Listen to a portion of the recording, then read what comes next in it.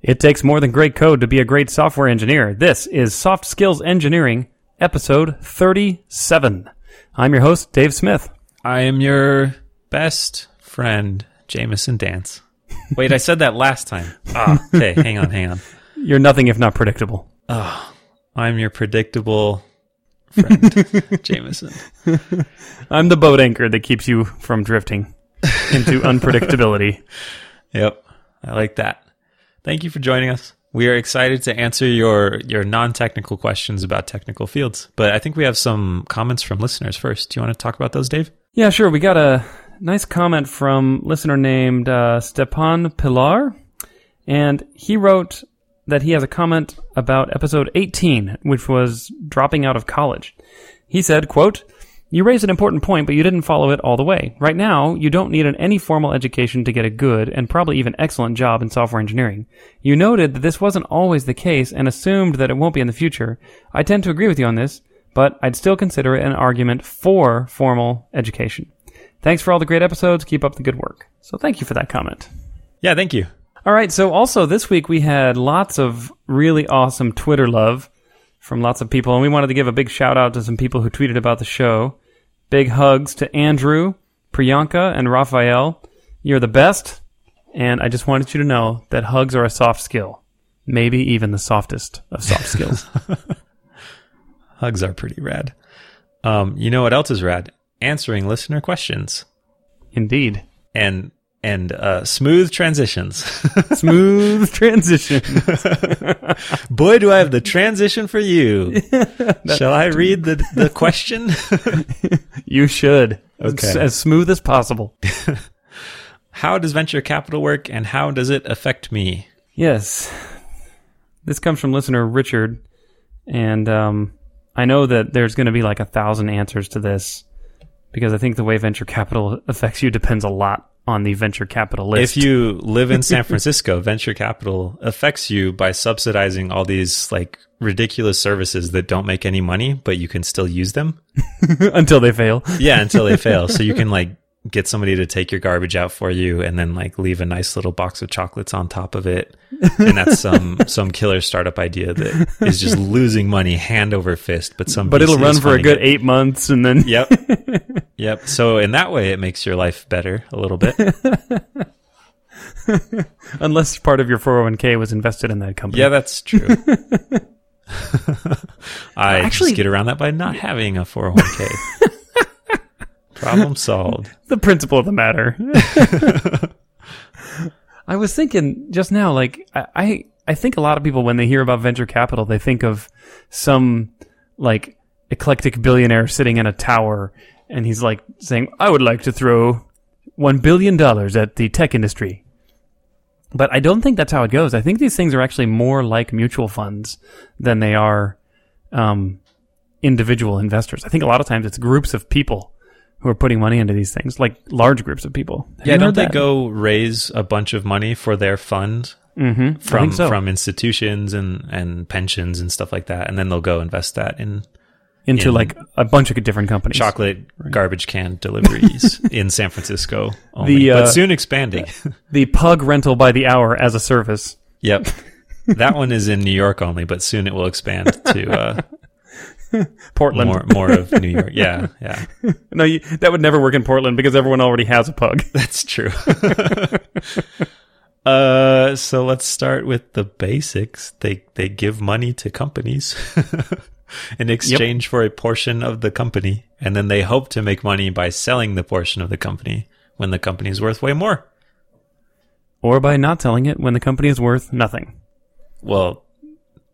Wait, you don't make... Do they make up... That's how they make money, but they have to make it up in volume. Yeah, that's true. just like...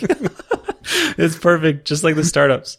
You just invest in enough failing startups, and you'll make up the losses. The meta VCs will come invest in you because you show a lot of deal volume. There's like a whole level above. You've never even heard of this one. Yep. Dave, you've been through some VC investment. Do you want to talk about how it affected your life? Yeah, so I've worked for one company that was venture-backed, and I worked for them for about 5 years, and we had 4 different rounds of venture funding from I don't know, 6 or 8 different investors. And the way that it affected my life was basically, it just got me my paycheck every month. It hardly affected or impacted my engineering day to day at all, which I know is very different from other people's experience. But for me, having venture capital be the investment vehicle for my company didn't really change the way we worked. Other than they never missed payroll. That sounds like a good thing. Yeah, it was nice. Did you have any options or equity in the company? Like, did you hear about how the investment affected that?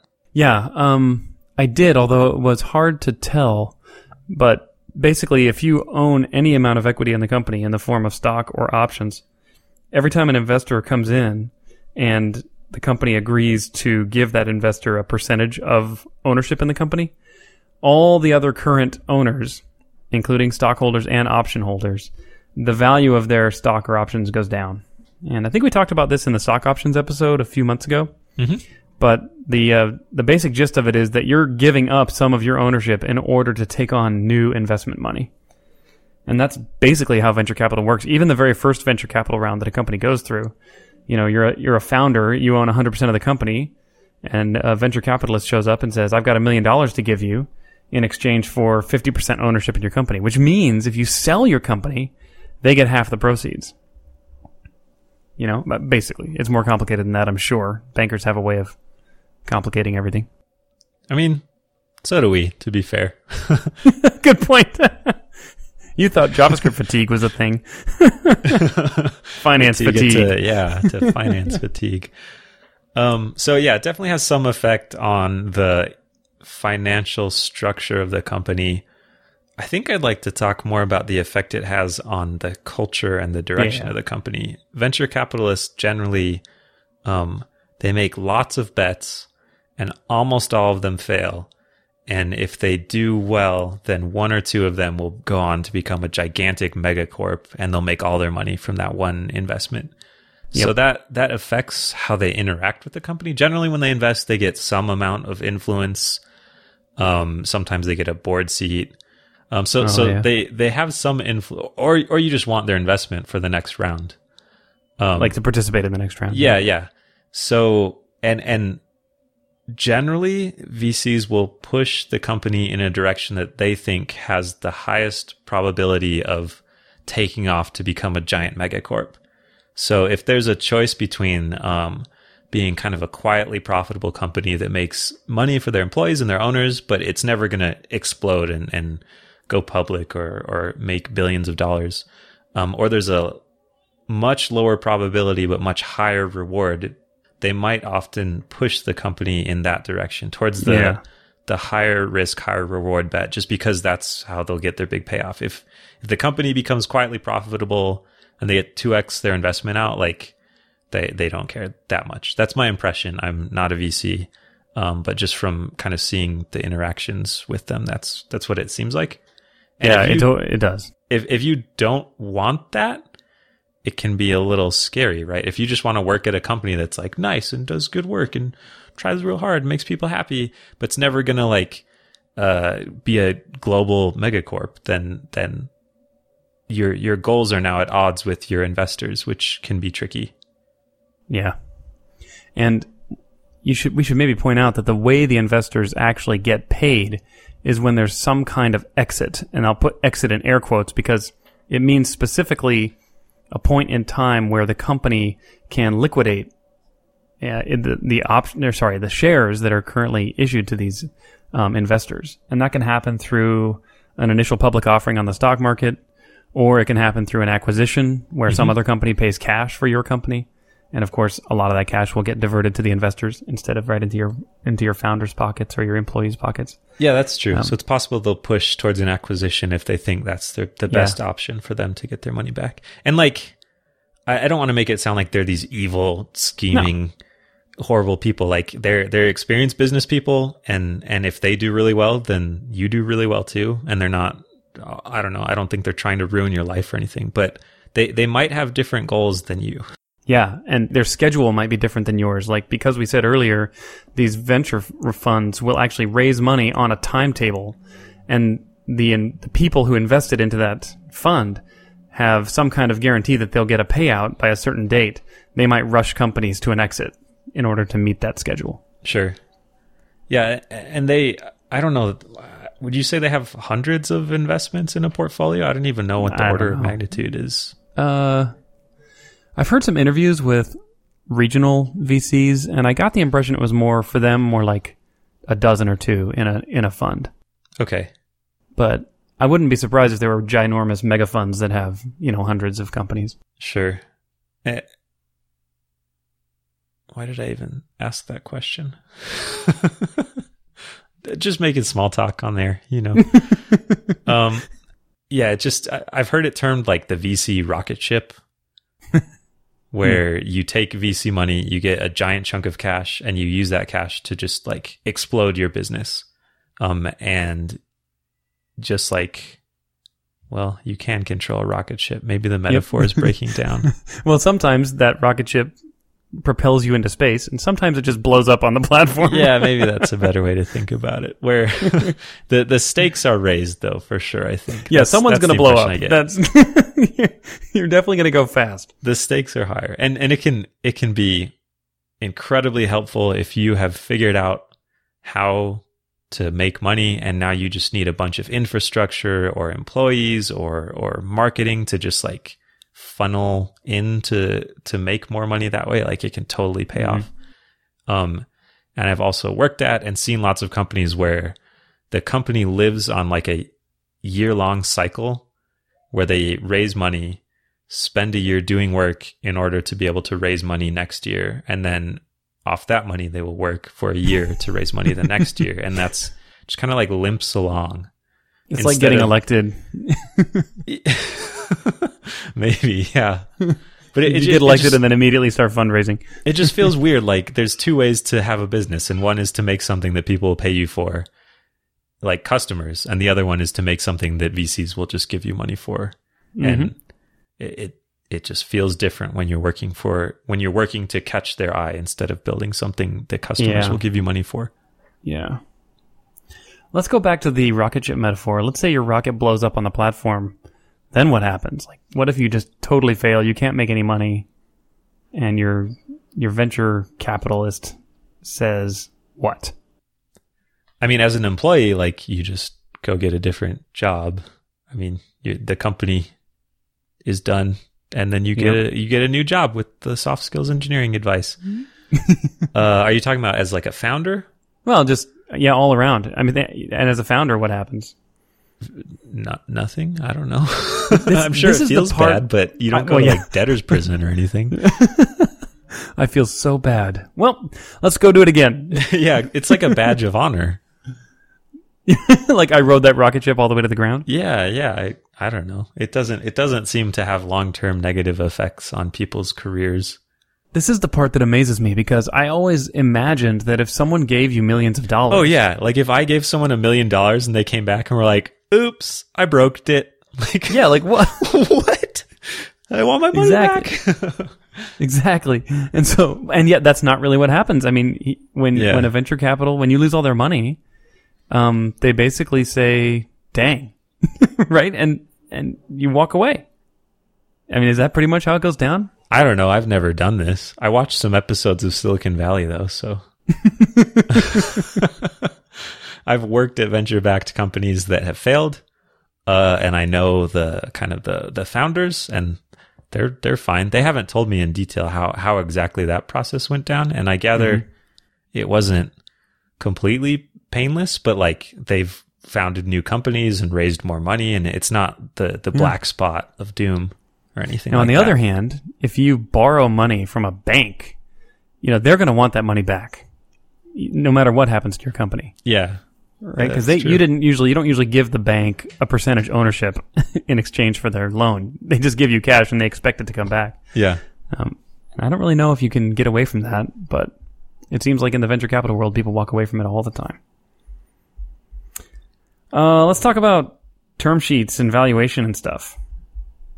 Shall we? Sure. In my startup, where I worked for 5 years, in the early years, people were always saying, we need to look bigger than we are. And the driving factor behind that was that they wanted investors to see them as being very valuable. Because when an investor comes to invest in your company, the founder and the investor, or the board and the investor, will agree on what's called a valuation. And the valuation, the higher it is, the better it is for the founder, and the worse it is for the investor. Because what you're saying is, usually you're giving away a fixed percentage and of ownership to the investor. And if you can get that investor to say, well, your company's worth $10 million instead of just $5 million, then they'll give you more money at a lower percentage, so that when you pay them back after you're successful, you won't have to pay them as much cash. That's what it's all about. So that's what people mean when they say valuation. It's kind of like salary negotiation, but on steroids. Yeah, with a couple extra zeros on the end. Yeah, exactly. with a little bit higher stakes. And it's also way made up, right? Like a lot of these numbers are just true. Like, I'm going to try to get you to, I'm going to use the best possible sales number I can dig up to convince the investor that I'm worth, if I were to make that every day of the year, that I should be worth 365 times that, or something, when you've only ever landed a sale that big, like twice. Yeah, that's a good point. That's the kind of stuff you pull. A lot of it is driven by, well, I guess you'd call it the market, but the market fluctuates much more wildly than developer salaries do, where valuations will go up like 4x in a couple of years or something like that, just like the average valuation for a tech company that seems to have a good idea or whatever. Yep. And the term sheet is basically the sheet, the contract that the founder and the investor sign that says, I agree your company is worth X amount of dollars today. I agree to purchase X percentage of your company for X price. And that's what gets signed. So when you have a signed term sheet, that's like, I think that's step one in the investment process. So if you ever hear your founder say, we got a signed term sheet, like that means you're almost definitely going to get funding. Should we talk about pre-money and post-money? Sure. When an investor comes in and says, I think your company is worth X dollars, that can be two things, either before or after the investment. And so if it's a pre-money valuation, like say they think your company's worth $1 million and they want to invest another $1 million, the pre-money valuation is $1 million. And if they came in and did a post-money valuation, they would say it's worth $2 million. And so you got to be careful when you hear these words, pre-money versus post-money, or rather, when you hear the word valuation, you need to ask, is that a pre-money valuation or post-money valuation? Because it changes the amount of dilution that you're going to undergo if you have any ownership in the company. So there's your little tip. I will use it wisely. So the other thing that changes when you get venture capital funding is you generally get like crazy, ridiculous, outrageous perks. Because you got that money and you got to show it off now. So you get like an office that's shaped like your CEO's horoscope sign or whatever. Or, I don't know. And the ball pit. Yeah, but the balls are made out of solid gold now. Those hurt. Okay. So I had a friend whose company got invested through venture capital, and those investors came over and started making decisions for the company. Things as crazy as like how to organize the cubicles, for maximum productivity. So you can get these micromanaging investors because they really, really want their money to go to a successful company, and they think the best way to achieve that is by running the company. Mm-hmm. So it can be kind of bad in that sometimes. That could be a good thing too, but often it can be pretty rough. It does seem like a very tricky trade-off where you need money to have a company and to pay people, and it comes with a lot of strings attached. Mm-hmm. Sometimes it's very worth it, and sometimes it's the only way you can do it. Like there are some businesses that just have large capital requirements where you can't, unless you're a crazy rich person already. You couldn't just like bootstrap a company that needs to build a power plant or something like that. Exactly. Well, question answered? Question answered. Let us go on to the next one. All right. This next question is, how do I give great presentations at work? For example, my boss asked me to present something to some customers. How do I do this well? So we chatted about this beforehand. And Dave, you say, or you said, you claim, allegedly, you've done this several times a year for a decade, where there'll be some meeting scheduled, and it'll be kind of a formal thing where you have, there's a topic you have prepped for, you might have slides, you might just have some written notes or whatever, but like you'll stand up in front of everyone and present the thing that you've prepared, right? Mm-hmm. And I have literally never done this in a company. I mean, I've given conference talks or whatever, but I've never had like a formal scheduled meeting where I present the thing I've prepared. Which completely surprised me when you said that. Maybe they just don't trust me. Yeah, you can go stand in front of thousands of people and give conference talks, but not in front of your 4 coworkers. No way. I mean, I've done brown bags, but those are basically small conference talks.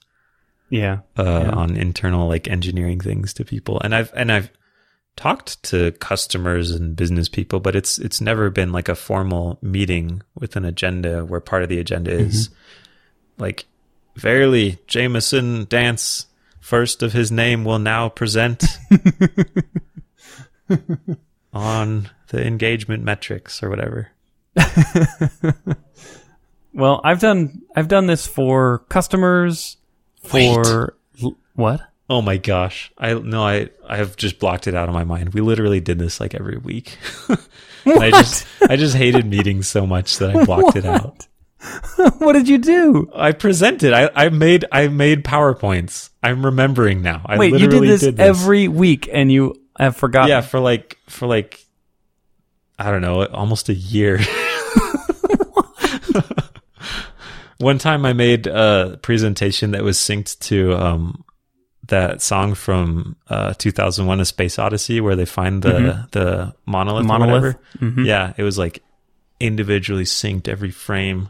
Oh, yeah, it was about like some new launch of a thing we did or something. I don't know. That sounds amazing. Okay, so I think that there's your answer. That's the answer to this question. Yeah, it took so long. I spent like 3 hours on like a 2-minute long presentation, and I laughed and laughed, so it was all worth it. Wow. And yet you repressed this memory, Jamie. I did repress it. Oh, that probably tells you more about me than the answer to this question. You're like, nope, I've never done this. You know, historically on this show, that only happens to me. That's true. Yeah, I'm having a Dave moment. Wow. Wow. Oh, I'm so glad I'm not the only one. Good. Anyways, let's see if I've repressed any wisdom while you lay out all the stuff you prepared. Because while we were talking about this, I was like, I literally have nothing to say about this. I do not know. I can't tell you. Maybe I'll have some repressed wisdom that'll come forth. All right. So here's my number one suggestion. I have heard so many people stand up and say, here's how to do great presentations and public speaking, and here's techniques for what to do with your eyes. Here's techniques for how to stand and how to control the pitch of your voice and power poses. Push your shoulders back. Yeah. Imagine the audience in their underwear. And all these awful things, which I've never heard someone stand up and say, the first step in doing a great presentation is having something good to say. You know what I mean? Yeah. It's like sometimes you're just forced to do a presentation, and I get it. But step one is have something worth saying. If you just have to fill a time slot or something, try your darndest to get out of it. It's like, look, I don't have anything worth saying here, or try to figure out something that's worth saying. But that's number one. If you have something that you are proud of saying, something interesting and valuable to your audience, then everything else will be a lot easier. But if you just are filling a time slot, it's just going to suck. I don't care how good of a presenter you are. Maybe that's why I repressed it, because it was just like weekly product like status update. Reports. Yeah, but they were like presentations to a committee of people. So everybody had to make slides. Mm-hmm. And okay, I can give you some anti-tips. Think about what your audience would care about and say that stuff instead of what you care about.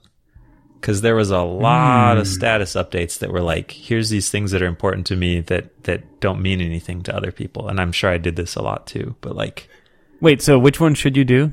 Stuff that's important to you or stuff that's important to the audience? Stuff that's important to the audience. Do that. Okay. Yeah. Okay, phew. That's totally what I was going to say. You're like, I have an announcement that this is my last week on the podcast. Yeah, I think that goes in line with what you were saying about have something great to say. And if you're not thinking about the audience, you'll just fill time, like Dave said, mm-hmm. and then everyone will be bored unless you sync it to a song from a sci-fi movie. And then they'll laugh and they won't remember anything that it was actually about. Yeah, all they'll remember is that was awesome. Yep. Mission accomplished. That might be the only one of those meetings I remember. One of the things that I've come to learn doing presentations is that even if you talk to someone for 30 minutes, they really can't remember more than about one thing that you say. Oh, yeah. I've already forgotten everything we talked about so far. I mean, if you have like 15 points that you want to make, just bag it. This isn't the right form. That should be like a written paper or something. If you have 1 point to make, then, a 20-minute, 30-minute presentation could do the job. But you'll have to support that point for 30 minutes and maybe say the point 3 or 4 times. But I think one key point is really important. It's tempting to just unload all the information you have, but try to think about the one most important thing and craft everything else around that. These all seem like variations on the theme of, like you have all this information that you think is important because you live what you're presenting about well, I guess that's better than the alternative, which is someone's like, present on this thing that you have to make up completely in the next 5 minutes. True. So kind of condensing it into something that they care about. That feels like you're hitting on a theme. Maybe I'll remember it if you come at it from enough different angles and restate it. Yeah. No, it doesn't feel like you're restating it. It's just like different facets. The other thing I'd recommend is to be ready for questions. So take your time and do your research so that you can answer things intelligently. That can be hard to do because questions sometimes just come out of left field. And if you get hit with a question that you don't know the answer to, it's okay to say, I'll get you an answer by the end of the day.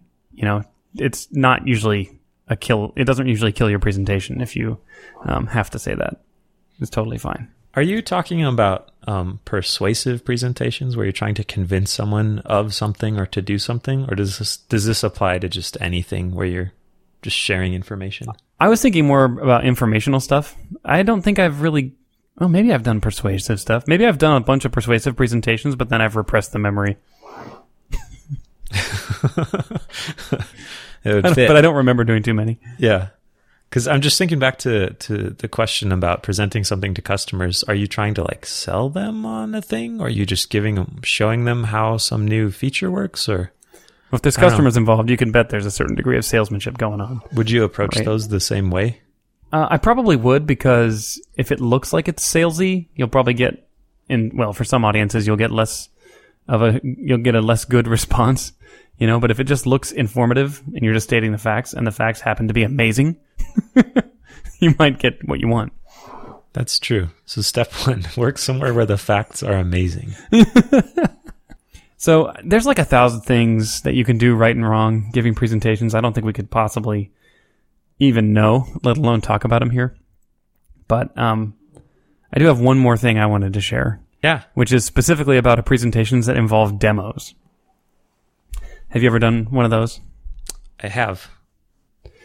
I think that it's really common for people to rush through the setup on a demo. Have you ever seen someone do this where it's like they go so fast through the setup and then they do the demo, they click the button, the thing that's supposed to be so amazing happens, but everyone in the audience is like, now wait, what just wait. did I miss it? Oh yeah, I get it. Like the context of the demo. Yeah, like you usually have to take, literally in my experience, about 10 times as long as you think just to set it up. So that when you do the click and the magic thing happens or whatever it is, the audience is like, yay! Instead of like, wait, did you do the demo? Okay, so you don't mean like the practice or prep time or whatever. I mean while like you're doing the demo, yeah, you have to set the stage. Exactly. Aha. Explain what's going to happen. Explain why this is so much better than the old way. Because usually when you're demoing something, it's like some new cool way to do something. Take your time to set that up. if you start out with a great idea, something that's worth sharing, most of the other pieces will fall into place. All right. Question answered? Question answered. We did it. We shed wisdom, and I recovered some repressed memories. We unlocked the dark corners of Jamison's brain. Oh man, there are some dusty things back there. Well, we should say big thanks to our good friends over at Dev Mountain for sponsoring just about to say that. We have Dev Mountain on the mind. Thank you, Dev Mountain. We do. We will never forget you, Dev Mountain. Nope. Dev Mountain. We'll never repress you as a memory. No. It's a technique to say someone's name 3 times when you first meet them, and you'll never forget them, Dev Mountain. Really?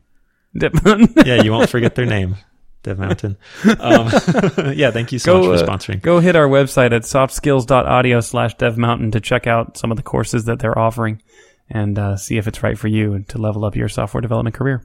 Mm-hmm. And how can people submit questions or just hear more from us? If you want to submit a question on the show, go to softskills.audio.